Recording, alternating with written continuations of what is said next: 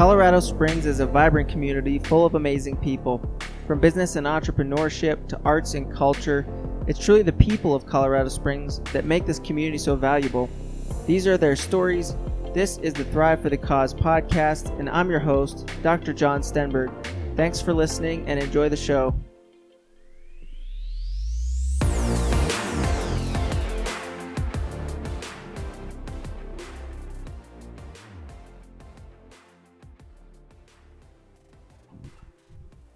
All right, I'm excited to have Rodney Gillette with me this morning. We just had a great conversation before we started recording just about some of his experience in business and involvement in the community and some values related to leadership and all kinds of different topics. So I wanted to hit record and start to get some of this on the podcast for you guys because there's a lot of good stuff that's coming up.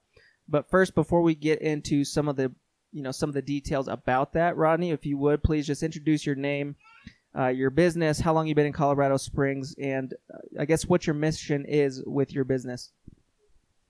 Well, thank you, Dr. John. It's a pleasure being here today. Hello, world. My name is Rodney Gillette. I am a certified ethical hacker, certified chief information security officer, and owner of Firma IT Solutions. We're a managed IT and cybersecurity service provider here in Colorado Springs and in Key West, Florida, and all the areas in between.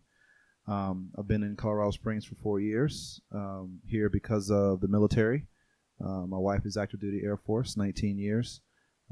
She retires next September, so she got orders here, and we came here from Key West, Florida. So it's quite a difference from Key West to here. It's a little bit bigger community than a 3x5 island, but a lot of the same fundamentals apply in regards to how to be successful in a community and how to engage with people. So the same stuff I learned in Key West, I brought it here, and since the area is larger, the impact has been multiplied exponentially. So I've had a good time here, and it's great to be on your show this morning. Would you, I don't want to glance over what you said, some of the fundamentals of engagement and success within the community. Do you have a few off the top of your head that you can think of that you think would be important to highlight? Hashtag givers gain, also known as the law of reciprocity. People don't care about what you know until they know how much you care. People will only do business with you, typically, at least the clients that you want, if they know, like, and trust you. While I am in the business of cybersecurity, trust is a big part of my business. People are trusting their companies to my company to defend them against cyber attacks. So I have to be worthy and well qualified and likable to gain their trust to do this. They have to believe that I am, that my company has the abilities to protect them from all these evolving threats out here. But back to the law of reciprocity, you find out if you want to be successful in the business, you have to give to your community first. And you have to give without the expectation of receiving. Just trust the process. Just give. Have meetings with people, go to coffee, go to lunch, have steak, if you eat beef or whatever, or, go to a business after hours and, don't shove your card in people's faces. Give your card to somebody when they ask you for your card. Ask them for their card. It's better to be interested than interesting. So the more you get people to talk, I'm a professional hacker, so, and gaining intel is something that's very important to my profession. So I found out that if I let people talk long enough, they will tell me everything I want to know if I just let them talk. So I enjoy doing that, and then asking questions to get them to talk more about themselves, because people feel good when they talk about themselves. So if people walk away from an experience with you feeling better than they did before they met you, you've already scored. As you're building your sphere of influence in a community, find out how you can use those connections to be a linchpin for others. Be that person in the middle that's connecting other people. Then you become a connector. You become the hub to a wheel spoke. So law of reciprocity is important. Just bring value. Wake up in the morning and think about how you can bring value to somebody else. Maybe it might not be business, but maybe you have access to a television network, or maybe you're friends with, the Colorado Springs Business Journal, or maybe you're connected to a nonprofit or some other large organization that may change somebody's life if you're able to get them involved. So maybe you can get a young professional in the paper. If you did that for them, like, man, how thankful will they be to you? I mean, these folks will feel almost obligated to do something for you. So, I challenge everybody within the sound of my voice to focus on sowing seeds. Just focus on sowing seeds. I've been here 4 years in the Springs, and I think I'm at the point now where all I do is sow seeds. I don't even harvest my own stuff. Other people harvest my stuff and bring it to me now. So they call me on the phone and be like, Rodney, thank you for doing this here. I appreciate you getting me involved in this here. And, the joy I have is doing things for others that they probably wouldn't have been able to do unless I helped them do it. So that brings me a great sense of joy. And that is my why.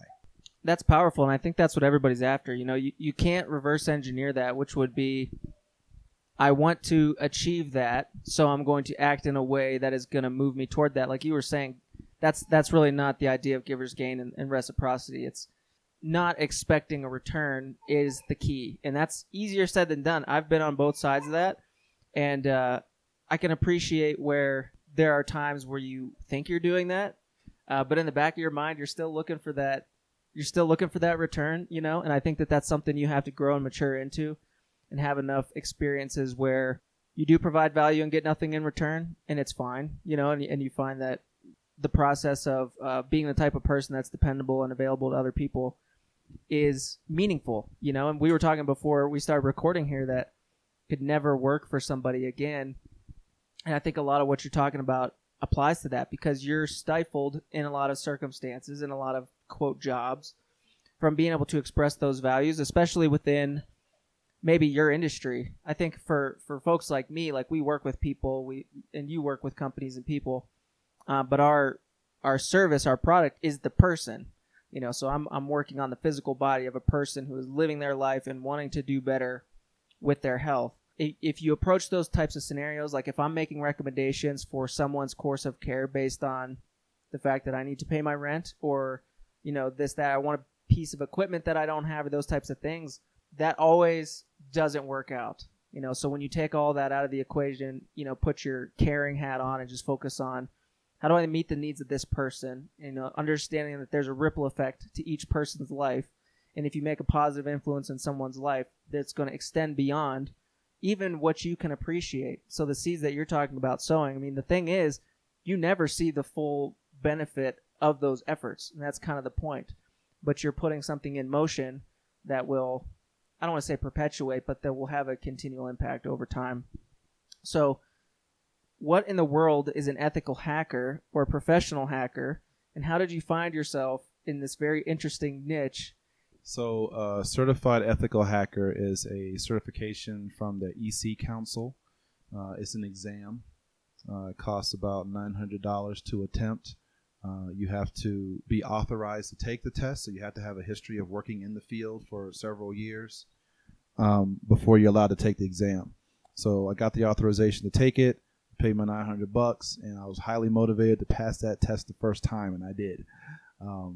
So there's a lot of other certifications I could have gone after. I have about 13, 15 or so certifications. The reason I chose Certified Ethical Hacker is because the people that I deal with are professionals in other professions. So these are very intelligent people, but IT and cybersecurity are not what they are. That's not their profession, so they don't know a whole lot about that.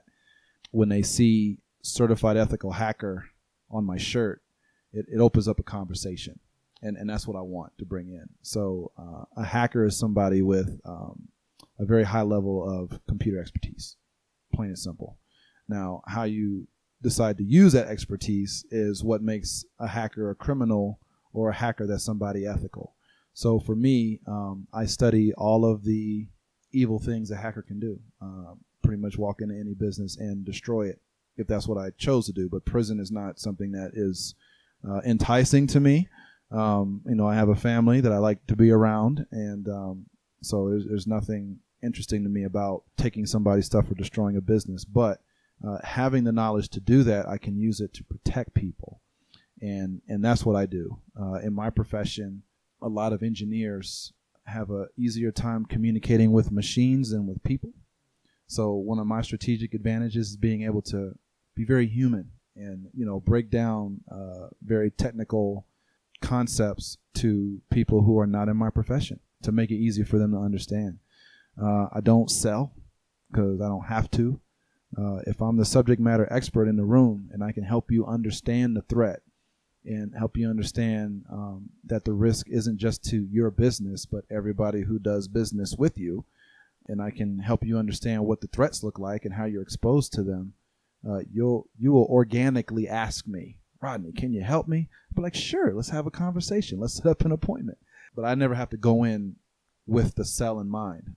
One of the things I tell people when doing business is not to focus on the money. If you're the best, the money will come. If you chase money, you'll always be chasing money. So money is never the end all be all. And, while I'm really good at my business and running it, I'm always improving. I'm always learning. I'm always making new connections to figure out how to stay ahead of the next cyber attack. But I also use everything that I've earned to give to my community. So instead of me doing all the work, now I'm able to create jobs. And now I'm a job creator. My workforce is 100% veteran right now. Got a Air Force, Army, and Navy vet, and then I'm Air Force. So there's 4 of us total, looking to get more. But now I'm able to not have to do all the work, and I can be here with you having a podcast. I can be working in something in Rotary. I can be part of the chambers of commerce here in town. It increases my ability to give more if my business is good. So, I really enjoy that part of everything that I do. At what point did cybersecurity hit your radar and become the kind of thing that you saw an opportunity in as far as creating a business? Because I think it's a topic of conversation lately. It's not a new problem, I'd imagine. It's probably been around as long as there has been the internet. But I think lately it's become a bit of a buzzword, and I think there's probably a lot of misconceptions about what exactly we're talking about when it comes to cybersecurity. I think most people probably think of having their credit cards stolen at Home Depot and these types of things, but could you maybe paint a picture of some of the evolving threats, the types of things that you're specifically talking about when it comes to threats? So the credit cards are part of it. PCI DSS is a regulation that governs how you're supposed to process credit cards. If you're one of the people that's swiping credit cards that have the chip on them, you're wrong. You should stop doing that. You should invest in the chip reader and use that instead. The chip reader technology is a lot more secure than the swiping. I mean, it's still vulnerable, but it's way more secure. The banks are actually reversing transactions of people who are swiping chip cards. So those merchants are looking at chargebacks just out of the blue, because that banking institution that had that card with the chip on it is like, this looks like fraud. You should be dipping the chip. That's what they call that. But the credit cards are just one piece. We're in the 21st century now, and there's a lot of technology coming out without security in mind. And people, especially folks with businesses, don't really think about the vulnerabilities that are part of doing their business. They're okay going to the local electronics store and buying, a router off the shelf and getting, just quick antivirus and throwing it on the computer real quick. There's a difference between IT support and cybersecurity. The best solution is to have a company that is fluent in both. So my involvement, I've been in computers since I was a young buck, like single age. And at around 12 years old, I got on the internet. It was 1992. At 12 years old, I got on the internet and I looked at how much people get paid that know this profession. And I liked the salaries that I saw. And I was like, dude, I already love doing this. I'd do this for free anyway. So why not, start a career that is my passion that I like doing anyway. So from 12 years old, I decided to make this a career. I was also a musician, so I'm also part creative. So right now I still sing a lot. I just got through singing the national anthem at the Rotary Zone Institute in Denver over the weekend. But I played all kinds of instruments when I was younger. I was youth minister of music growing up, and I think that as far as my ability in cyber and to be able to think outside the box as a creative is a strength for me, because I don't really operate inside the box. I know what's in the box, but I'm like, dude, somebody's going to get me in a different way. How can I be creative to find a threat vector to guard my clients against? So that has been a very strong advantage for the company. At 18 years old, after I graduated from high school, my first professional job was doing Y2K compliance for Lotus Notes for Emory Healthcare in Atlanta. So, when I go to UCCS and I talk to the kids in the Bachelor of Innovation program and I talk about Y2K, someone were like, "What's the Y2K?" I was like, "Oh my God, 39 years old, man, really? Jeez." So I tell them about it and they think it's funny. But nothing happened after that, and ended up going into the military at 21. September 11th was my 5th week of basic training. I didn't go in the IT field. I wanted to, but the military had different plans for me. So I was electrical power production and aircraft arresting systems. I was in Saudi Arabia for the Shock and Awe campaign. I ran the world's largest mobile power plant that powered the airfield that all the soldiers took off on to go bomb Baghdad. So that was pretty interesting. I used my passion for IT to change a job that wasn't really IT related. So I was a civil engineer in the Air Force. So those are the folks that were in there were building trucks and hunting, and like computers isn't what they did. So that's what I did. So I wrote computer programs to help advance how they did the job. Got a lot of love for it. My nickname in the Air Force was the Black Bill Gates. Yeah. So met my wife in the Air Force. I did the Honor Guard in the Air Force. And I got out, and as I was working on my career as a civilian, it led me to Fort Huachuca, Network Enterprise Technology Command, where I was responsible for the cyber well-being of a large portion of our country. Through that, I got to see the cyber war up close. So I know that, we are under attack by a lot of different countries in a lot of different places. They're not just attacking our government, but they're attacking our small businesses as well. When I was in Tucson, Arizona, I had a really good gig, and then my wife got orders to Key West. So I got a job offer I got a bonus offer from my employer to have my family leave and go to Key West without me and stay in Tucson and keep working the project because I was doing so well on it. So I turned that down because all money ain't good money. You don't put money before your family. So I got on USA Jobs. I applied for the only job I saw in Key West, which was a GS-13 for the National Weather Service as their IT director. Going into the GS system, there's 15 levels, and then there's a super executive person after that. But 13, 14, 15 GS are your leadership. And typically when you go in that system, you don't start out there. So I applied for the 13 with my resume online. I got considered to be one of the finalists. So they gave me a phone interview on a Tuesday. They offered me the job that Thursday. I got it. GS-13. So it's $86,575 a year.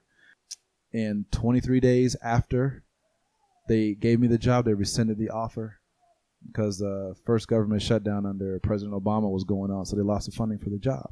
So I was devastated because I was like, man, we're going to get a boat, get a house. We're going to live it up so good in Key West. So I was upset. Get to Key West, my next job offer was like $11 an hour for their local paper, for like 4 pages worth of IT responsibilities. And I was like, no, I'm not doing that. I know how to do too much stuff. So I pouted about it for a little while, but then empowered myself to incorporate a new business and join the Key West Chamber of Commerce. And that was 8 years ago, Dr. John, and I haven't looked back. So in Key West, the locals are called conchs, after the conch shell, this very delicious food. I miss my conch salads. But as an outsider, I wasn't supposed to be successful there because I was from the outside. But I got involved in the community very deep. Became a Rotarian in Key West. Big shout out to the Rotary Club of Key West.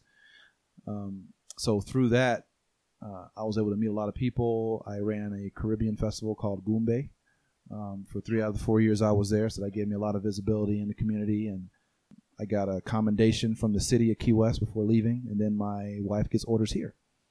So I get here, and this place is a lot bigger, and I didn't know anybody, so I'm having to start over again. I had to decide, do I keep my business in Key West and try to do something here? Do I give up and go work for somebody, which made me physically ill at the thought? So I had one of my competitors offer me a pretty good salary to work for him when I moved out here, and I was like, I chose to take a chance on myself because I reflected on what I did in Key West, and it worked. I just want to make mention here as we're going that Rodney's a family man first here. We took a short break so that he could attend to his beautiful little son Isaiah, do a quick diaper change. So super dad. bonus points for that. But as we were just talking, and on this break here, Rodney, I was thinking about the fact that as a small business, you probably run into a lot of people who say, I'm really not big enough to be threatened. No hacker's going to want to come after my information. I'm too small for this to be relevant to my scale of business. So how do you respond to that? And is that in fact the truth, or are there vulnerabilities for, let's say, companies that are less than 50 employees, which would be most small and sort of medium-sized businesses, at least in Colorado Springs? So that is a very dangerous myth. You are vulnerable to cyber attack, and the hackers do want to compromise you. What I tell people is that the hackers are not. It's not always about you. A lot of times the cyber criminals can use your unprotected computer systems to launch attacks against other people. So, let's take, the healthcare industry, for example. There's a lot of different types of businesses within that industry. You have your small private practice, family practice clinic. The hackers are trying to break into the larger EHR record systems. Those systems tend to be fairly secured. So what's the next best way to get into them? I'll go through the private practice that has no antivirus, has no, computer security on their computer. They have no network security on their network. They have a Comcast cable modem with the default username and password on it. So from there, they can use your computer to access other entities. A lot of people talk about, Rodney, we don't have any data on our computers. We use everything in the cloud. Okay, so do you use computers in your business to access that cloud? Yeah. All right. Well, if I compromise your computer, guess who owns your cloud? I do. So, we see that in the real estate industry. They have a very large database that a lot of independent realtors use their own personal computers to access. Those computers have no security on them most of the time. So if there's a keylogger, which is a type of virus that records your keystrokes. Even if you go to a secure site, you're still typing in the username and password on a keyboard. So it records all that stuff.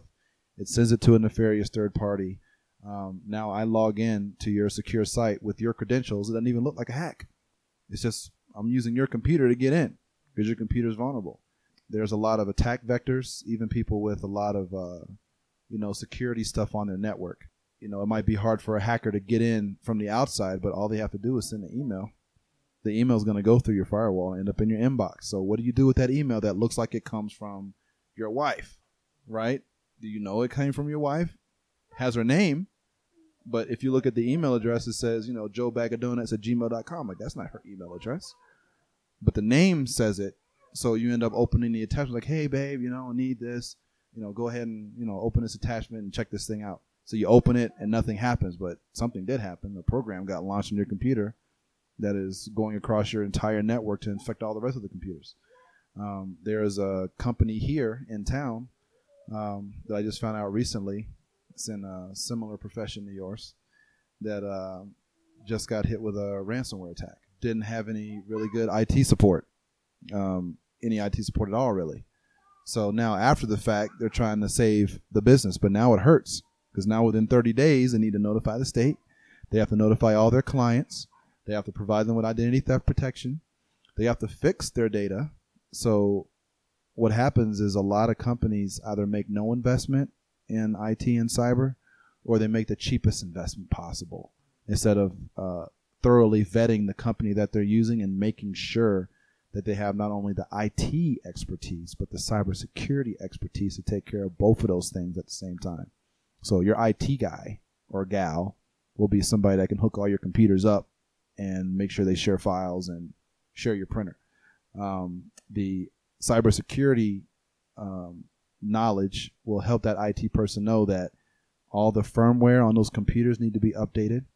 The firmware on the printers need to be updated, or else it leaves a vulnerability that could, a hacker could access the security cameras in your business through your printer by not updating the software in the printer. I had a lot of people ask me, Rodney, can you just come in one time and just set us up? Just one time. And that's it. And we just call you when we need you. No, can't do that. Now, there are cheaper IT providers that will probably do that for you.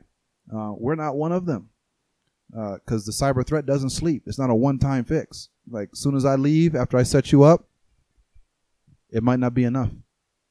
They may get you the next day because you're not going to go in and make sure that your firewall's up to date. You're not going to go in and make sure that your firmware's up to date. You're not going to check all your updates and all that stuff. So, it's better to outsource things that you aren't good at. I don't do my own taxes for a reason. That ain't what I'm good at. I don't do my own bookkeeping for a reason. That's not what I'm good at. I outsource that to somebody else that's better at that than I am. So if everybody drives in their lane and seeks help in things that they don't understand, then not only do we give economic boost to our community's businesses, but we also thrive a lot better and we're a lot more secure. One of the other issues that kind of people don't really understand is with the business owners, they think it's just their business that's at risk. So a lot of them are willing to just suck it up and say like, I hope it doesn't happen to me. I'm telling you right now, hope is a bad cybersecurity strategy. Don't use it. It's going to let you down every time. But they think it's just them that's going to be affected. They fail to realize that all those records on those people in our community that you have in your systems is also vulnerable. So if you get hit with a cyber attack, you're hurting a lot of other people other than you. And when that happens, those people may be upset with you because you did that and you weren't protecting their data. So guess what comes after that? Class action. Because they're gonna find out it was you that was the source of the breach. It's not hard to find that out. So then they will come after you for that. And a lot of companies don't have cyber liability insurance, which helps kind of soften the blow of a cyber attack. But if you have proper IT management with people that understand cybersecurity, like ask those IT support people if they have a certified ethical hacker on staff. Ask them, do you have a certified chief information security officer on staff? Look up those certifications that worthy and well-qualified IT people have, because there are people out there doing IT businesses that have no certs. And there's a big retail chain with an IT department that doesn't really care about certs. I ain't going to call them out, but people know who they are. But there's a lot of companies out there that do that. Read your contracts. Also, a lot of companies will, the know, like, and trust thing I was telling you about. So you'll have somebody that's a very good talker, and they'll sell you into a contract. But if you don't read it, you won't know that it's a 3-year contract, that you got to pay your total way out of it if you want to quit early. I've seen IT contracts where the IT provider will resell like Office 365. So I like to give my clients their own Office 365 that they own. So if something happens to me or they don't like me no more, they can keep it as theirs. But there's IT providers that will resell it to you. So if you end up leaving their company, then they take your email. I've seen a setup with an accounting firm out here where they purchased the server, but there's a virtualization platform on the server that has all their data on it that they don't own. So if they left the IT provider, they keep the server, but the company will take all the software, which is pretty much all their data and everything that they need. And they didn't know that because they didn't read the contract. If you ask your IT provider what your passwords are for your systems, they should give it to you. It should never be a reason of like, no. They should never say no to you, because at the end of the day, we are stewards of your business. We don't own your business. I could care less about your data. I just want to make sure that if you lose it, we can get it back. And that's another thing. The technology that industries like mine employ to provide services to clients is very powerful. Hackers use it to destroy businesses. We have access to everything, all of your stuff, all your network information, all your data, all that stuff.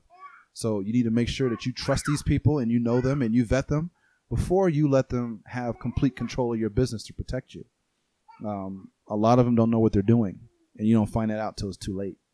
So trust the ones that are out in front and making community impact and are certified and worthy and well qualified. Give those ones a chance. It may not be the cheapest, but you need to make the investment in it, because a lot of those funds are going to help make your community better. I think it just highlights the point that in a increasingly modernized technological society and way of doing business, there's all these resources and platforms to help you be more efficient in your business, and it's all technological, based in technology, whether it's your CRM or whatever else that you've got in place to make you better at running your business. This is just the way we do things in 2019 and beyond. And this is not a problem as you're talking about this, and it's, I'm sure there are people listening thinking, my God, I had no idea that it was this bad. There's these many ways that you could be affected coming through the printer and all these types of things. This isn't a problem that's going to go away, I guess is the point. And like you were saying, the threats are always going to be one step ahead of the strategies that are working, which makes sense that this is a process that evolves over time as your business evolves and as just the trends in the threats and the emerging threats evolve. So it's the kind of thing it's a little bit scary.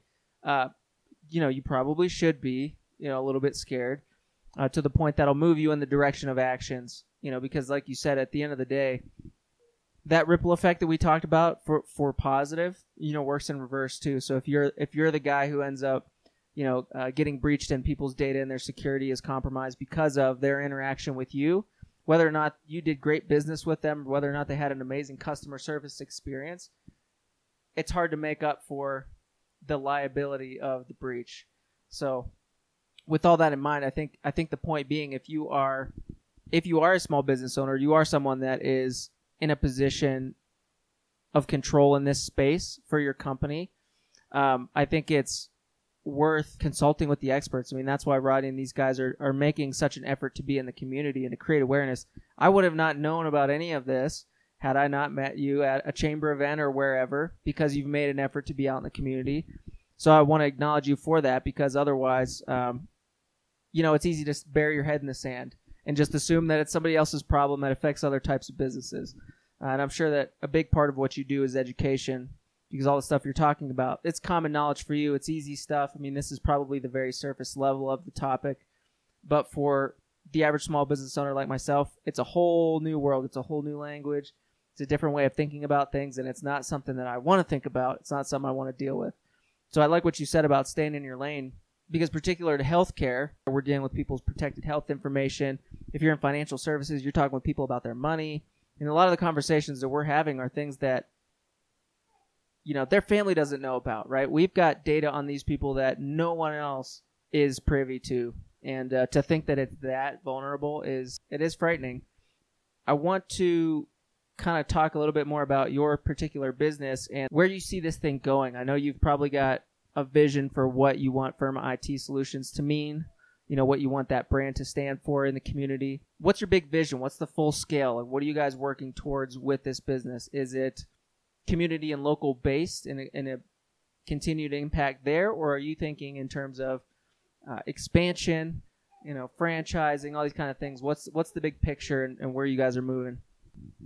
So when I started my business, I wanted to focus on small businesses, that 50 and under group.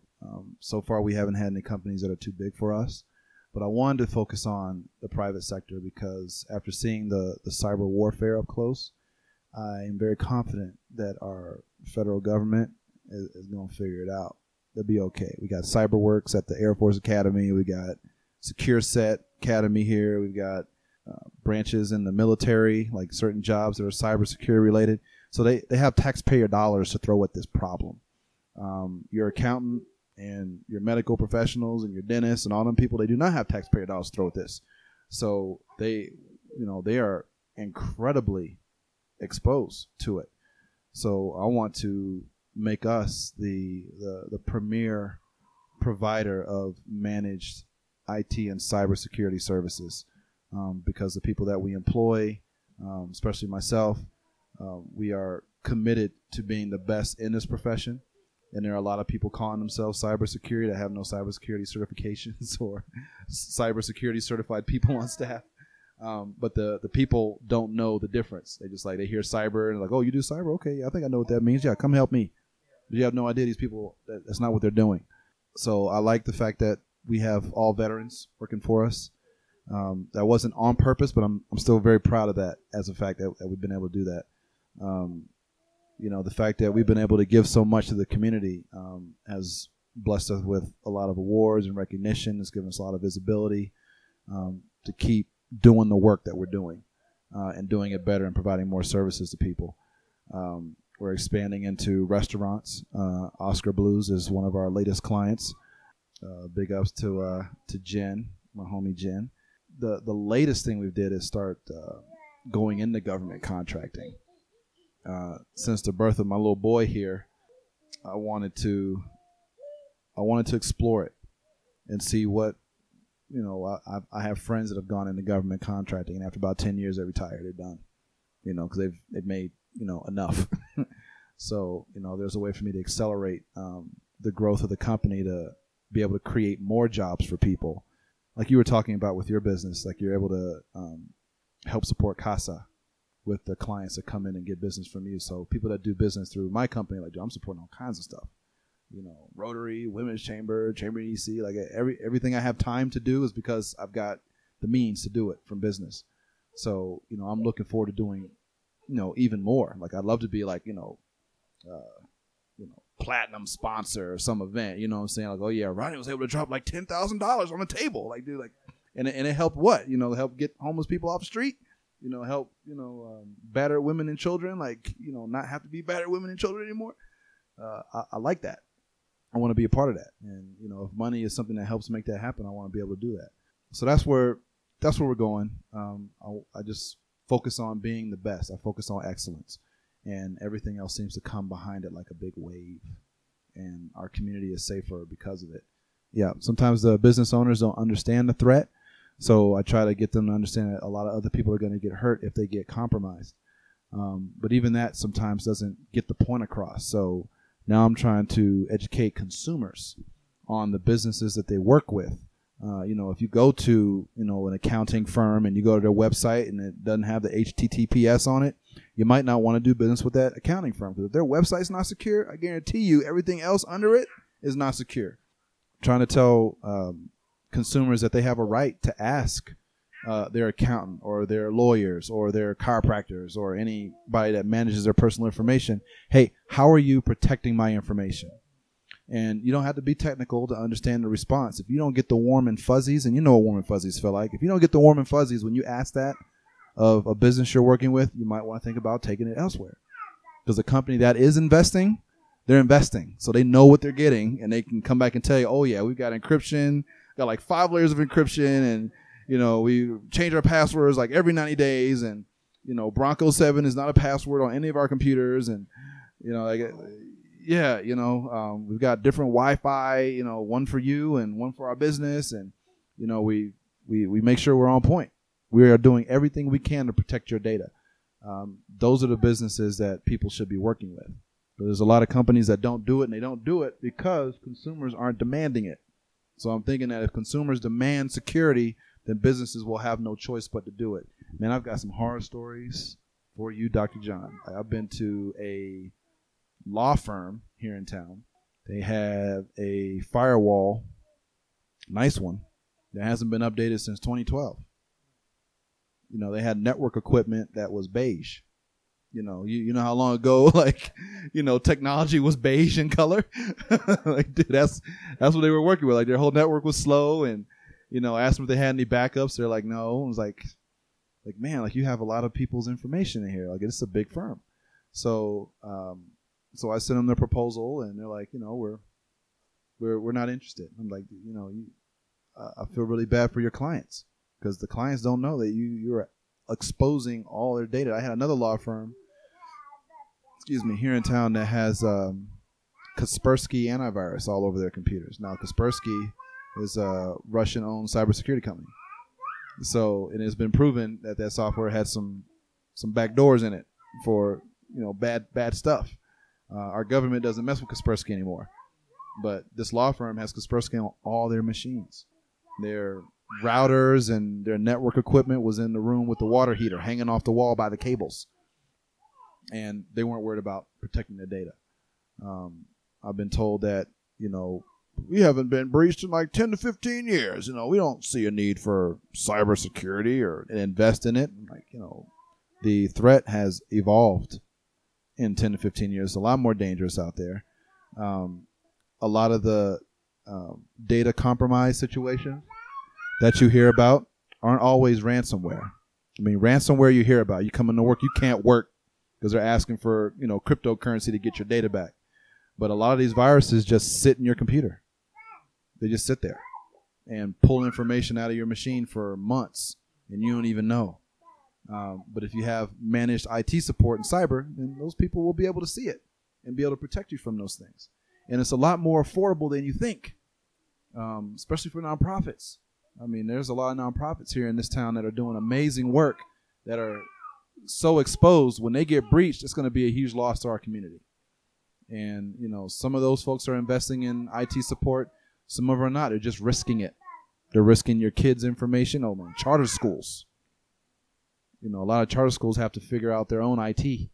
So, they're buying computers for the teachers. They're buying Chromebooks for the kids, but they're not securing any of the data. So, they're asking. There was a charter school here in town that was opening up.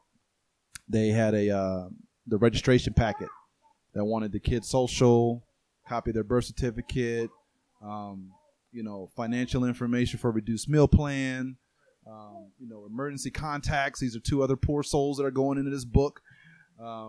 So you fill out all that information, and they want you to send it to their Yahoo account, the school's Yahoo account.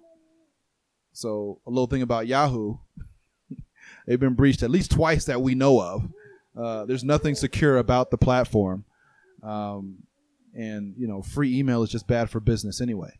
So as a cybersecurity consultant with the Colorado SBDC network, I wrote a class called Cybersecurity Simplified, what your small business needs to know. And I travel and teach this to professionals. And you'd be surprised how many people are in the class. It should be a lot more people in the class. But that's how, you said folks heard the buzzword cyber, but they don't really understand what it is.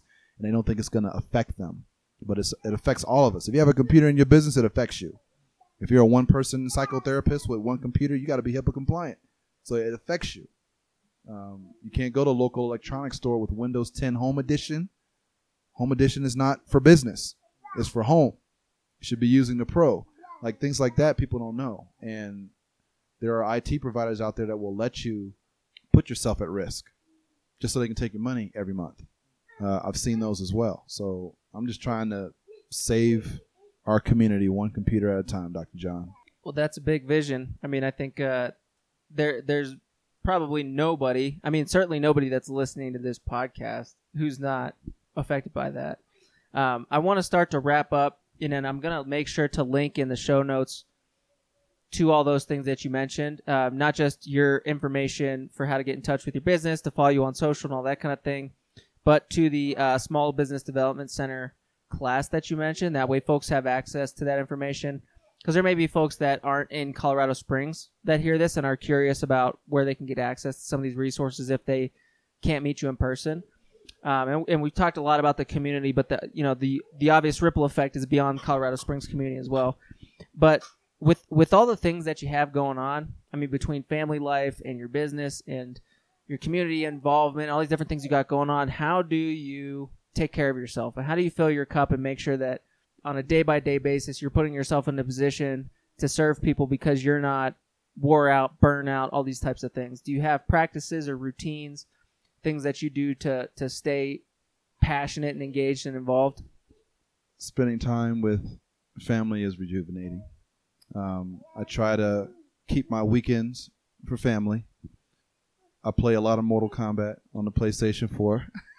It's tournament time. So, at the end of a rough day, of thinking strategically and, being on my feet, I go back and sit down and talk smack to somebody online and just tear them up with my Scorpion or Sub-Zero. That's what I do. Pretty good with those two.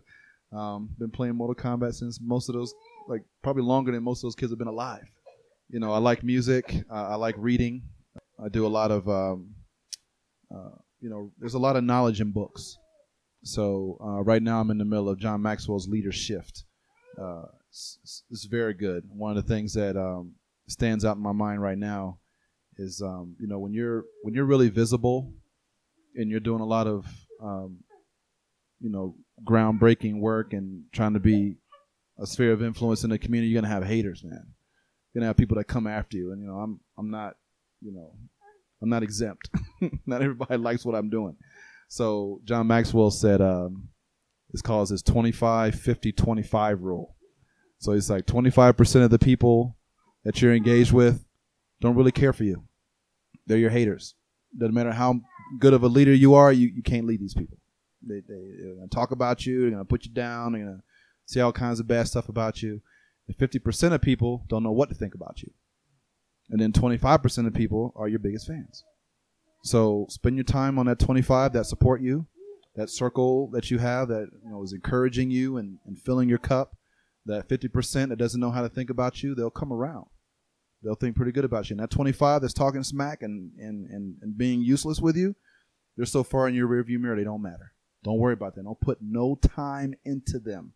Don't try to convince them. Just let them go. Let them be mad, and you focus on what you're supposed to do. I had the fortunate pleasure of going through Colorado Springs Leadership Institute earlier this year at the Center for Creative Leadership.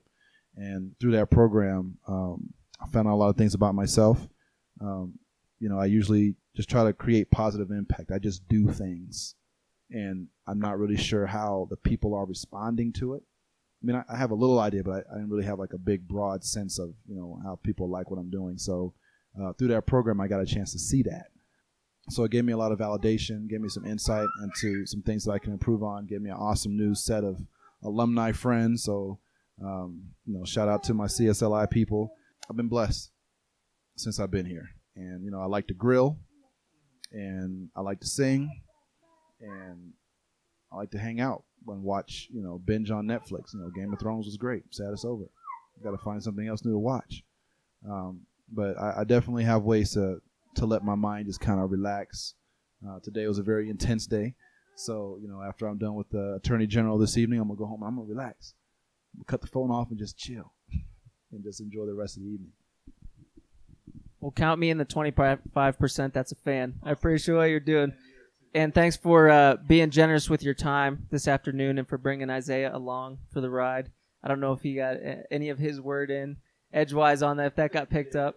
But we appreciate you. And I want to get a quick rapid fire. Give me an idea of your Colorado Springs experience. I've come to learn that the Colorado Springs community means different things to different people. So I'm interested in what your Colorado Springs experience entails. Do you have a favorite Colorado Springs establishment, somewhere you might take a meeting or have a lunch or go for happy hour, have a good time? Colorado Springs is an interesting community. So having been in Key West for 4 years and coming here, it was a difference between night and day. I have noticed that in Key West there's we have a lot of very powerful women there. And when women speak, you shut up and listen, especially the powerful ones. So when I moved here, I noticed on several occasions while I was out networking that there would be a woman of stature, a woman of power speaking in a group of men. And those men would like kind of shun her a little bit. And I was like, man, did anybody else see that? And I've seen it enough times to notice it was a pattern. It's a different community. So that's why I ended up joining the Women's Chamber and the eWomen's Network. And aligning myself with those organizations because I have 2 daughters, and I want to raise them to be, very fierce, powerful women. And what better place for me to take them than to organizations that are jam-packed with professional, powerful women. So I'm very attuned to all the BS that women have to deal with, from sexual harassment to inappropriate comments to not getting the same equal pay for equal work. Like, I want to be a part of any organization that's there to destroy that. I want to turn that whole system on its head. I don't like it. African American population here is 6.9% ish, so it's very small. I was born and raised in Atlanta, so it's a lot different for me there. I see it as an opportunity to build a community here, to expose people that hadn't been exposed, black people on a larger scale. Like, let's get them exposed. I've had people say to me, Rodney, you speak so well.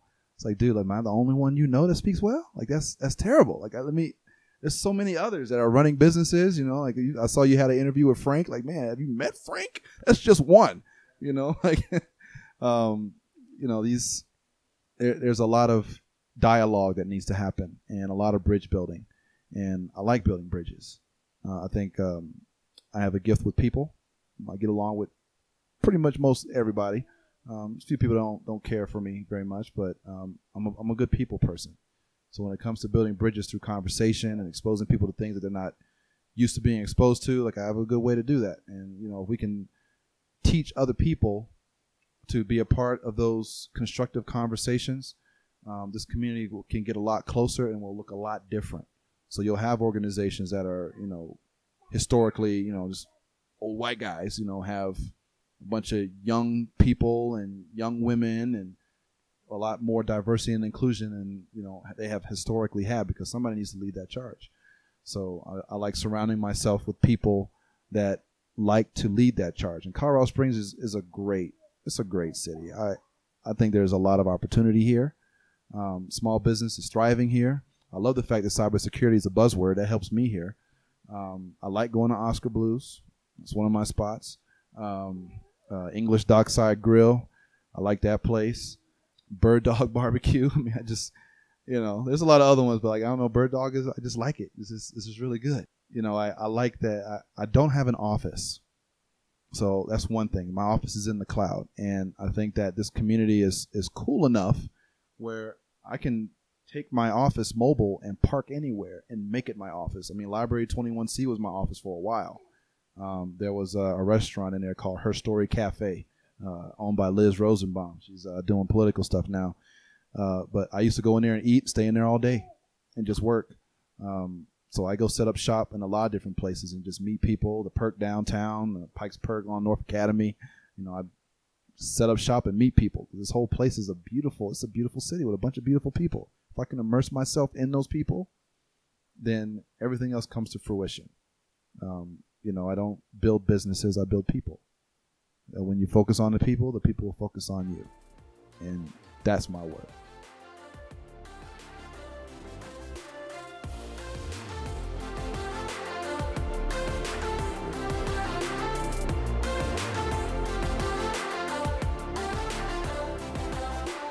Thank you so much for your time and attention on this episode of the Thrive for the Cause podcast. If you like what you're hearing, please share it with a friend and subscribe for more episodes in the future. I want to leave you with a quote by Dr. B.J. Palmer. You never know how far-reaching something you do, say, or think today can affect the lives of millions tomorrow. I want you to know that you matter to Colorado Springs, so get out there and thrive for the cause.